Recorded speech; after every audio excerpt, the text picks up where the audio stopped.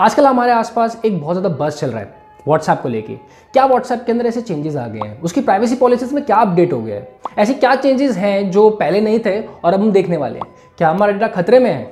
अगर डेटा खतरे में है तो उसको बचाने के लिए हम क्या कर सकते हैं? क्या सॉल्यूशंस है जो हम लोगों को लेना चाहिए? सो इस वीडियो के अंदर हम लोग इन सारे सवालों के जवाब देने वाले हैं। हेलो गाइस, मेरा नाम है Tarun, you watching the Tarun show.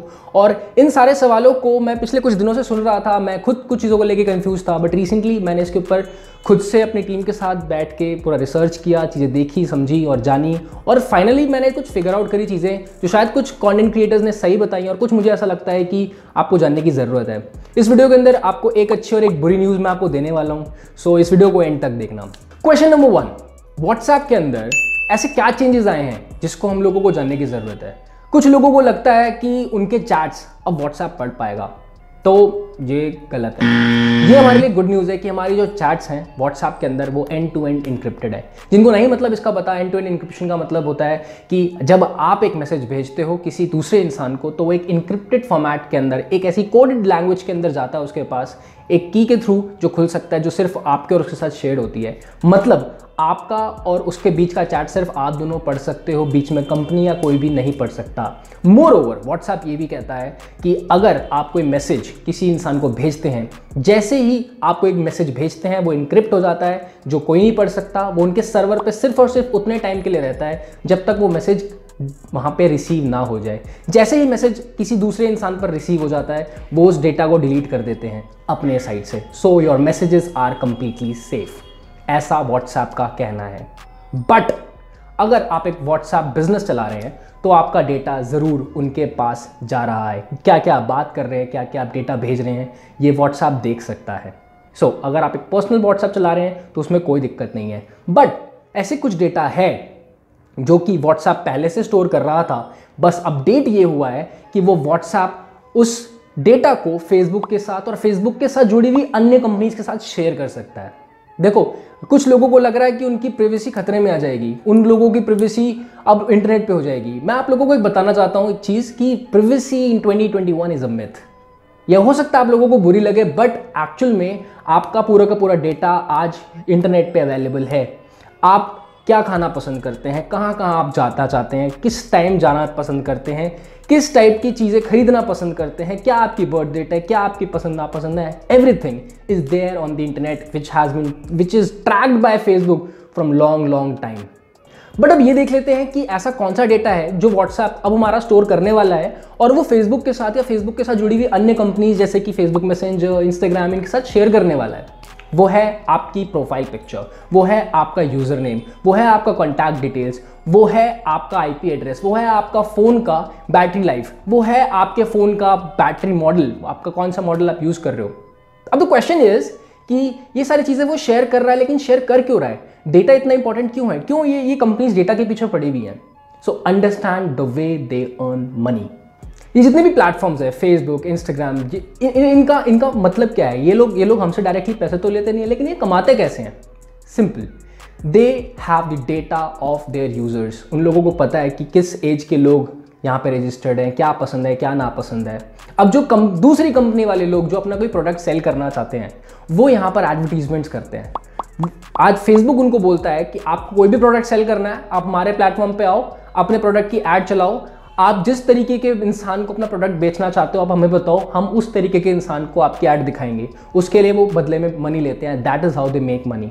And Facebook ज़्यादा से ज़्यादा पैसा तब कमा पाएगा जब उसके पास ज़्यादा से ज़्यादा डेटा होगा किसी एक यूज़र का, और कंक्रीट से कंक्रीट डेटा होगा, वो अपडेटेड डेटा होगा। क्योंकि फेसबुक कई सारे यंग लोगों ने अनइंस्टॉल कर दिया था या नहीं यूज़ करते थे, अपडेटेड इन्फॉर्मेशन नहीं होती थी।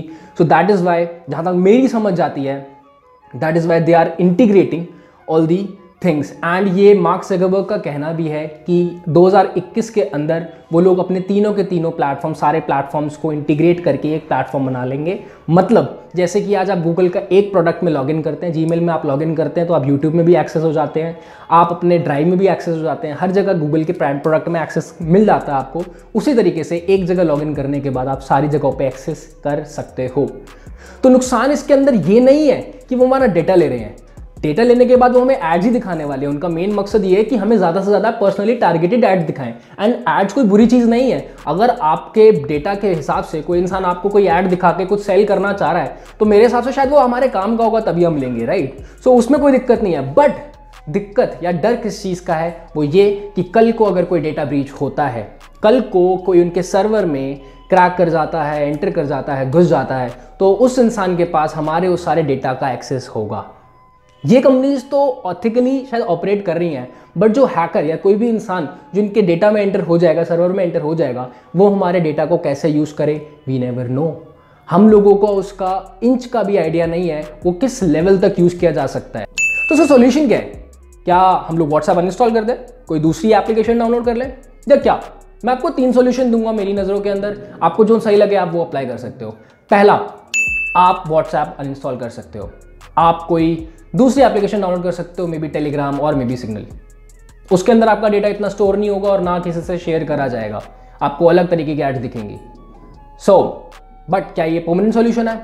In my opinion no. क्यों? क्योंकि व्हाट्सएप भी पहले इतना डेटा स्टोर नहीं किया करता था, व्हाट्सएप भी पहले ऐसे ऐड नहीं चलाया करता था।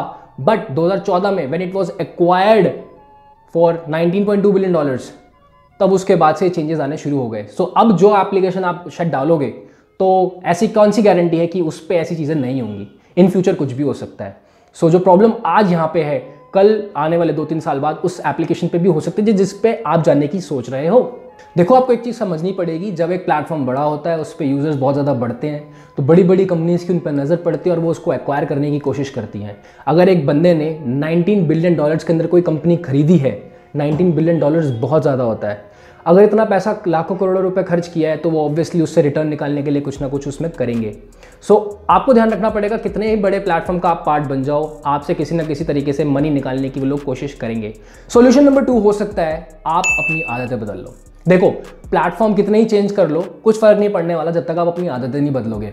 देखो, कभी ना कभी किसी ना किसी प्लेटफॉर्म के अंदर जिसमें आप जाओगे, वहाँ पर डेटा तो कभी ना कभी वो स्टोर करेंगे क्योंकि वो बड़ा होगा प्लेटफॉर्म।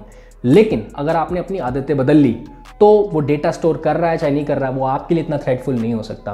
क्यों? क्योंकि अगर फॉर एग्जांपल हम लोगों की बुरी आदत क्या है, हम लोग पासवर्ड्स अपने भूल जाते हैं, हम व्हाट्सएप पे स्टोर कर लेते हैं, हम लोग अपने CVV नंबर स्टोर कर लेते हैं, डेबिट कार्ड नंबर स्टोर कर लेते हैं, और बहुत ऐसी इंफॉर्मेशनल इंपॉर्टेंट चीज़ें हैं जो स्टोर कर लेते हैं जो शायद नहीं करनी चाहिए।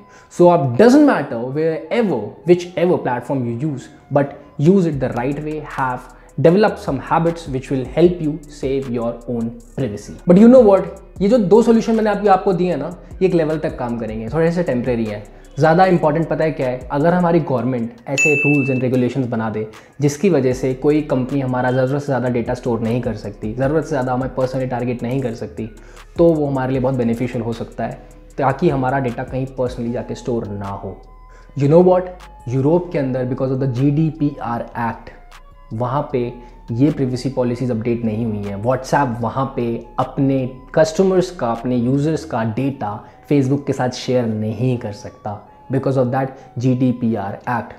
जिन लोगों को नहीं पता, मैं लिंक के अंदर सारी डिटेल्स दे दूंगा, कुछ ब्लॉग्स दे दूंगा जहाँ से मैंने ये सारा का सारा डेटा निकाला है, जहाँ से ये सारी की सारी चीज़ें निकाली हैं, कंक्लूजन्स निकाले हैं।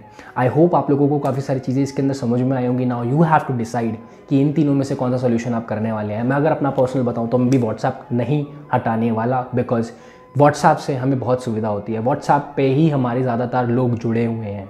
हम लोगों को बस ये जागरूक होने की ज़रूरत है कि हमारे पर्सनल चैट्स कोई नहीं पढ़ रहा, but we have to make sure कि हम लोग लिमिटेड डेटा अपना किसी भी ऐप के साथ शेयर करें या फिर उस पर डालें। That's all for today's video. I hope you guys enjoyed it. I hope आपको ये थोड़ा वैल्यूएबल लगा होगा। In case आपको ये वीडियो से कुछ हेल्प मिली तो शेयर इट द वंस जो शायद इसको देख करके फ़ायदा पा सकते हैं। That's all for today's video guys. Thanks for watching. Stay blessed.